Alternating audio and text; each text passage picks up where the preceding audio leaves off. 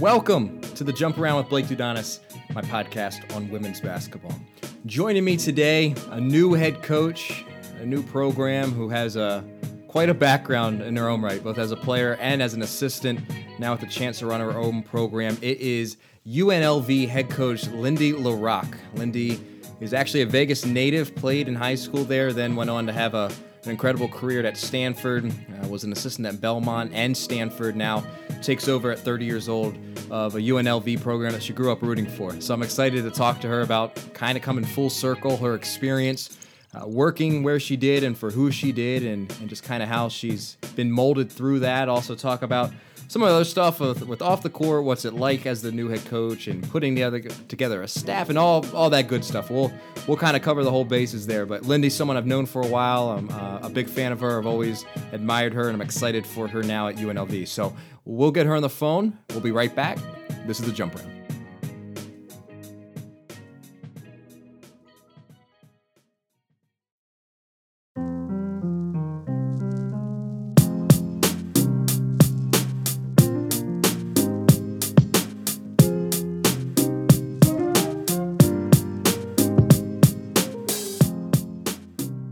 And welcome back to the Jump Around, and joining me as promised, it is UNLV head coach, Lindy La Rocque. Lindy, I appreciate you hopping on. Congrats, adding that title for the first time ever and kind of back in your home. So congratulations, and thanks for taking the time. Yeah, absolutely. Thank you for having me, and honored to be able to be on this famous podcast and chat with you today. I don't know about that part, but if we do want to talk about famous, let's talk about high school basketball players in Vegas. You, a famous one of those. You graduated from Durango High School, the all-time leading scorer, men or women's history, over 2,600 points. When you look back on your high school days, obviously heavily recruited back then, but when you're 18 years old, you're finishing up your high school career, what did you envision the next 5-10 years of your life looking like? Well, that seems like many moons ago, but it's great. I mean, as a young player, as a young person, even in kind of my teenage years, I kind of always knew I wanted to be a coach, frankly. And I come from a family of educators. My parents were both teachers. They're retired now. My grandparents were teachers. I have many cousins and aunts and uncles that are teachers, actually still here in Las Vegas. And so I kind of knew at a very early age that, I wanted to be a teacher and be a coach and kind of follow a little bit in my dad's footsteps. So that's kind of where it started. Did I know exactly what the journey would look like? Absolutely not. And so it's been a heck of a ride, and I'm just now happy to be here in this seat today. Yeah, absolutely. Well, you graduate high school, you go to Stanford, you have a run of success while you're a player that I think it's the numbers seem fake, right? I mean, you go 4 years, you guys go 131-12, you go 71-1 in Pac-12 play. You play 4 years in college and you went to 4 Final Fours. Like what is that? Like, that's crazy. So and I know you go to Stanford to play in Final Fours, but I mean, could you ever have envisioned your career going that well? Absolutely not. I mean, I think, as you're living through it at the time, I think back now and I'm like, oh, we were young and naive, and yeah, we just won a lot of games and we were having a lot of fun, and I was doing it with my best friends, and we were just, trying to figure out what we were going to eat that night, and not thinking too much. And then, especially now that I've obviously stayed in the game and have, been at different kind of parts of the country and everything, I think back to, a lot of different, obviously, people, but games and the numbers, like you said, are really like they're crazy. And then I just, think about how kind of fortunate I am to have had that experience, and how much that was truly, a once in a lifetime, not just for an individual person, but really for a decade or a century even, just to be a part of that. And so, yeah, when you say some of those numbers, it's obviously conferences were different, teams were Sure. different. The Pac-12 has changed a lot with a lot of different teams, but even then, it doesn't matter. The level of play, if anything, I think it's just gotten more exposure. It's always been really good. I think even, 10, 20 years ago, I think it's gotten more exposure, and some players are a little bit maybe more skilled, top to bottom. But those might be, once in a century type of numbers. So I'm just, lucky and happy to be a part of it. Yeah, absolutely. Well, and then when you graduate, I know you had a brief moment in the corporate world, but then you kind of, you had a friend, I know you've mentioned this before, kind of a friend saying, hey, got a high school team, maybe help out a little bit. So you dip your toe in that coaching water, and then you end up being a GA at Oklahoma. For you, a GA role, obviously, for people who don't know, it's not all glitz and glam. It's a lot of dirty grunt work. For you, though, when you're there as a GA, I mean, you get to play for Vanderveer, then you get to go work for Cole. So you're working for two incredible women. For you, your experiences there, how did that kind of help mold your mindset of like, yep, this is 100% what I want to keep doing? Yeah, I mean, you said it best. It's from one Hall of Famer to another, and so, I'm just blessed to be able to have both of those two women as mentors, and at such an early and young experience as well. I went to Oklahoma, and I absolutely loved my 2 years there. I was able to get my master's and obviously do some schooling, but being around the team and the program.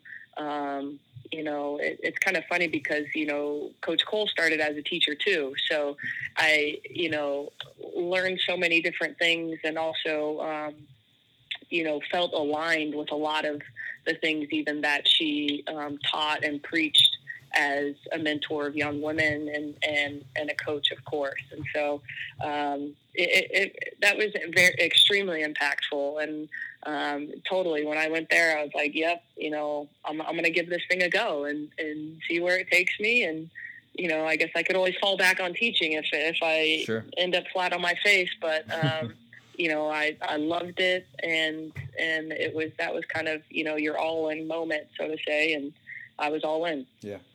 Well, and then you land at Belmont, and you're there for 2 years, and really an incredible run there too. I mean, you guys won 51 games over 2 years. You only lost 3 conference games.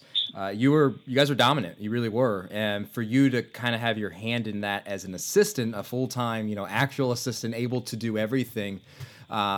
It's funny because I know the Stanford thing is the one people attach you to, but when I think about what you're going to do, at UNLV, I feel like almost that Belmont experience is almost going to be more valuable because of obviously comparable levels in some way. So for you at Belmont, what were you able to kind of gather and gain from there that you've taken with you now to UNLV? Oh, for sure. I mean, I think you're exactly right. I think everyone remembers their first job. Good, bad, ugly, indifferent. But then being at, a place like Belmont, for me, timing is everything. And I was able to go to Belmont at just a great time for, their program. Cam Neubauer was, a young new head coach as well. So he was just kind of finding his footing.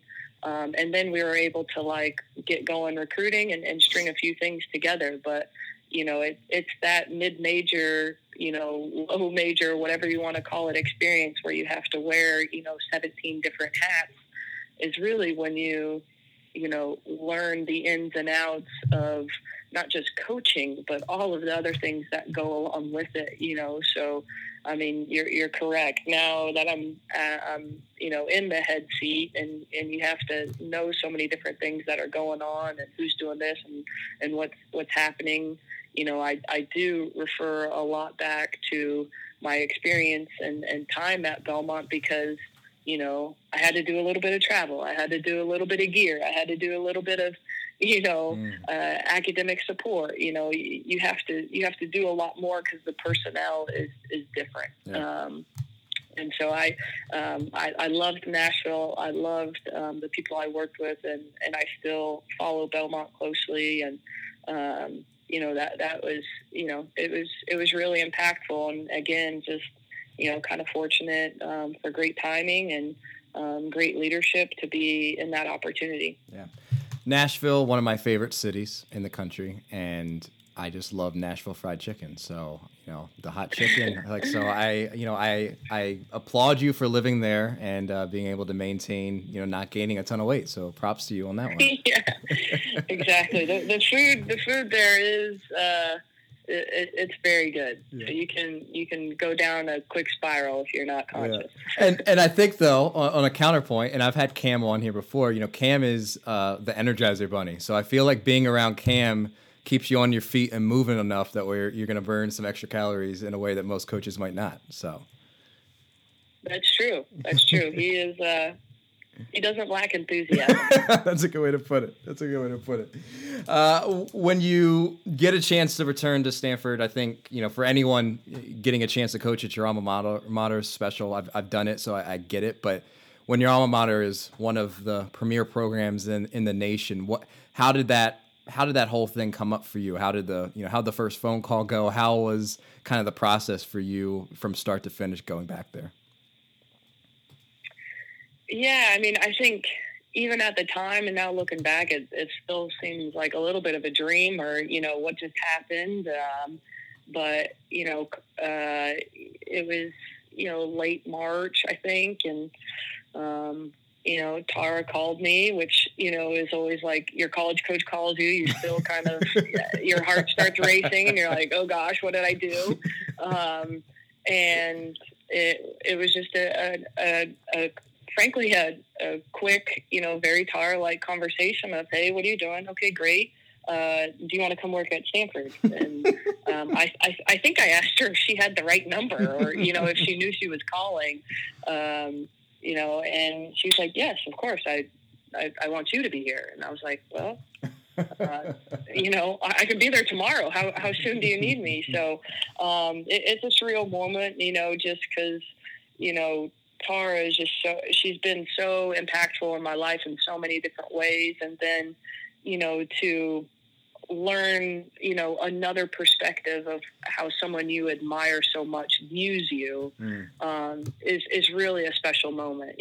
For me, it was like, you always think, oh, you're just another player to your coach, and I've intentionally and worked hard to keep a great relationship with all of the coaches that I've kind of worked with and even played for.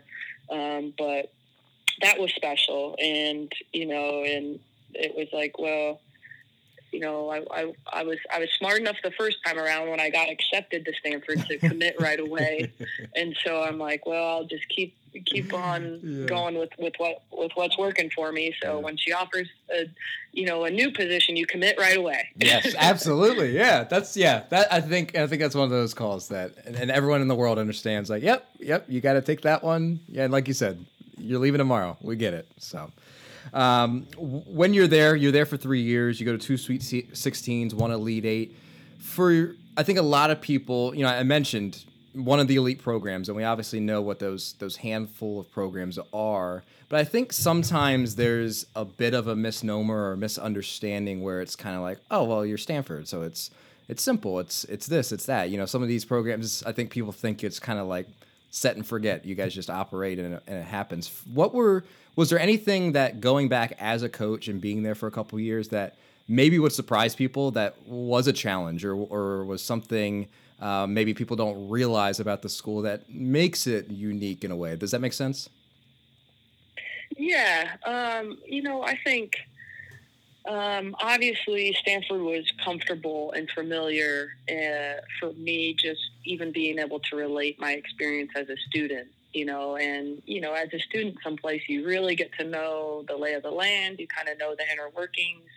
And as a player, you learn a lot about the program, who's come before you, who's coming after you type of thing. Once you flip sides, so to say, obviously players don't ever truly understand like the work that goes in behind the scenes, so to say, in the office, on the phone, and from a Stanford perspective, they've got great resources. Obviously it's an extremely high, academic institution. So there's a challenge there, or at least, I like to think of it as a filter. And I think obviously everyone is pretty familiar with that. But you have to recruit nationally there, and even internationally, and like a lot of places, that's a challenge because whether it's on the East Coast or the Midwest, the West Coast is far from the East Coast. Yeah. So there's every place, every program, every university has their own challenges or obstacles that they have to face, and they're different. At Stanford, obviously, there's an extremely large academic obstacle. Yeah. Now that might take care of other obstacles down the way, but it doesn't mean that it's a walk in the park. I think to your point, a lot of people maybe think, Stanford's a walk in the park. They have the best life, and it is a great life. I loved it. Obviously, I'm probably more biased than not, mm-hmm. but for any job, for anything that you're doing, if you don't work your butt off, you're not gonna go far, and you're not gonna be successful. And so, I think that it just is easy-go-lucky is kind of a disservice to, all of the staff members, all of the players, Tara, that, they haven't had to go through the grind, so to say, that maybe other people have, because it's just as much of a grind as anywhere else in the country, if not more. Yeah, absolutely. Well, you get a chance to go back home. UNLV opens up. And you go after it or get it. And I guess I shouldn't say you go after it. How was that process? Was it something that you did pursue because it was home? Was it more of the other way around? How was that whole process going through?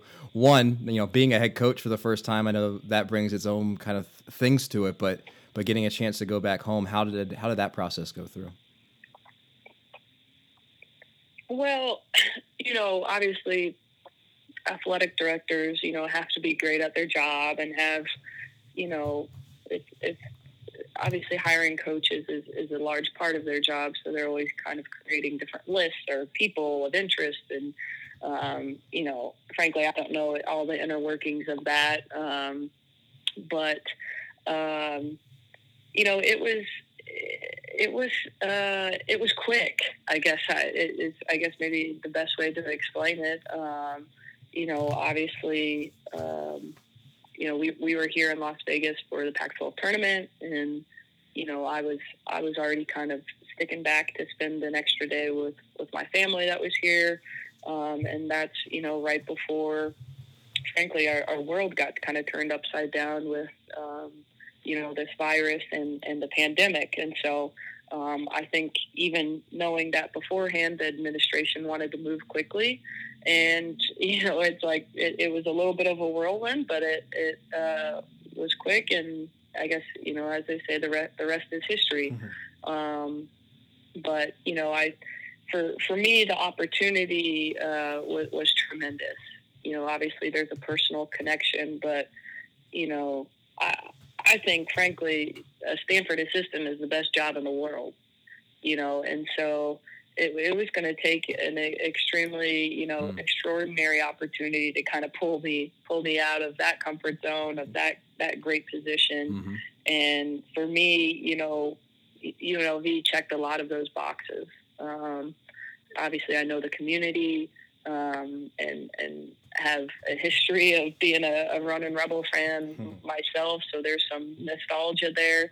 But then I think the most attractive thing was, the momentum and leadership that are present here at UNLV already, and the vision kind of for the athletics department are, I can't praise and be so thankful for our athletic director, Desiree Reed-Francois. She's just amazing. And I think she's a rising star in her own right as an athletic director. And so she's done some amazing things here, and the resources and kind of the momentum that we have here in Las Vegas. I think with the Golden Knights, the Raiders, the Las Vegas Aces. I mean, it just there's a lot of really positive things happening in the sports world, for Las Vegas. Not to mention, a lot that's already been here. The NBA Summer League, USA Basketball, obviously, the Runnin' Rebel men's team. Yep. They're world renowned. Frankly, and so it just again timing, and here I am. Yeah, and you hit on kind of my next question, so I'm going to move through it. But it's interesting because I think for people, especially like Vegas, to me, for people on the West Coast, and obviously you from there, it's a normal kind of thing. Whereas like if you're not from there, if you're from the East Coast, if you've never been, it has this aura about it, right? And it's the fun, it's the excitement of the Strip, but it also feels kind of like this like crazy world that's just like, whoa, I can't, it's just such a weird place. But I'm like, out west, it's Vegas. Like it's a city, right? And so for you, I feel like your recruiting base, you've got, LA's 4 hours away. You've got all these states surrounding you too, where I from outsider, and please correct me if I'm wrong, but you don't have to go terribly far to find the type of players you need to be successful. Oh, for sure. I mean, I think you're right. There's great talent out here on the West Coast. I mean, California has, 1 million kids, and that's an understatement. And great high schools, great talent in the area, Arizona, Utah, Colorado, we're all kind of connected here. Then you throw in Oregon and Washington, New Mexico. There's a lot over here, frankly. I think to go along with that also, it's like everyone in the world knows where Las Vegas is on a map. Yep. So I think there's opportunity to go international if we need to, or to go outside our region, frankly, because we have a great climate.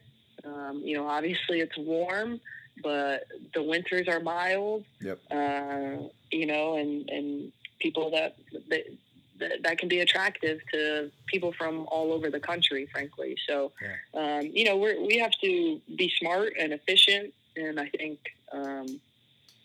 kind of directed. But again, I think the potential is there. I think, and the possibilities of, tapping into a lot of different networks. Yep.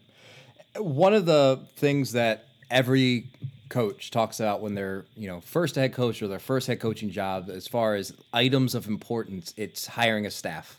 And you hire your staff, and you guys are super young, right? I mean, you're 30, mm-hmm. Maya's 28, Nick is 26, and Roman's the old guy on the staff at 33 or 34. For you, when you were putting together your first staff, I mean, again, you guys look at it and you go, oh, these guys could all still lace it up and probably hoop out here, which is great. But for you, what kind of went into making those decisions? I know you and Maya played together before in high school. She's a Vegas native too. But that combination for you, I'm just interested in how you decided on those and kind of said, you know what, that's okay that we're young. Right. Well, as a young person, as a young assistant, you kind of, I guess maybe I was one of the weird ones that always was like, oh, one day when I have, my own program, I want these people to come work for me, or I want these people to come work for me. And so, I had a list of people that, frankly, I really enjoyed being around. I respected their basketball skills, their basketball knowledge, and their kind of pedigree. And so when it came time to quickly kind of make decisions, thankfully I kind of, did my work early, so to say, and already kind of had a short list of people that I wanted to connect with. Awesome. And so, age is a little arbitrary, I think, especially these days. Yep. But, I did, obviously, kind of knowing my own strengths and weaknesses, I think the most important thing for a staff is to have balance in personalities, balance in skill sets, balance, in kind of everything that we're doing. So I was, my focus was to really try to stay really in tune with that. And, it was great. I've known Roman for a really long time. We worked together at Oklahoma. I was the GA, like we talked about, and he was the video coordinator. And those aren't two super glorified positions. And we were kind of in the trenches, so to say, and had just remained kind of great colleagues and friends since then. And our paths have kind of been all over the country. Yeah. And he has a lot of great experience. He has head coaching experience at the NAIA level that I really value.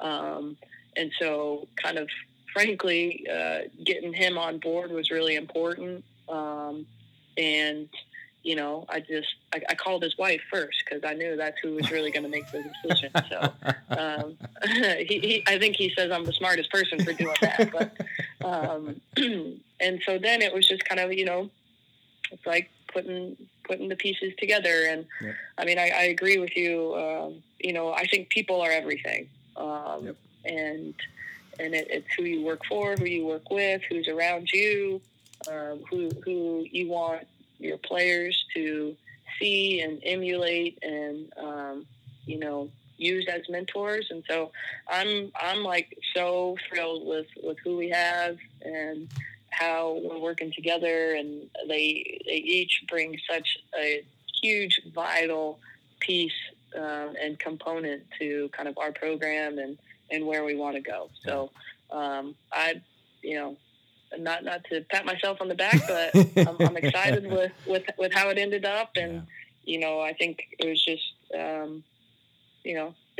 that I'm just really thrilled to kind of have these people working along my side and us working and growing together. Yeah. Well, I'm excited to see what you guys do with it. I know it's going to be fun and obviously a challenging time to take over a program, like you said, with just the virus and everything going on. But I'm excited once things return to normal, what you guys are able to do. Now I'm going to ask you a question here. But one that you're probably not ready for, but I just want you to kind of walk people through. If no one has done this before, I need you all to Google Lindy La Rocque's name and then type the dive after that. And then, so watch that video. And then with that being our forward, please tell me about the dive, because I watched it no less than 10 times and it was incredible all 10 times. Well, I don't know who slid you that tidbit,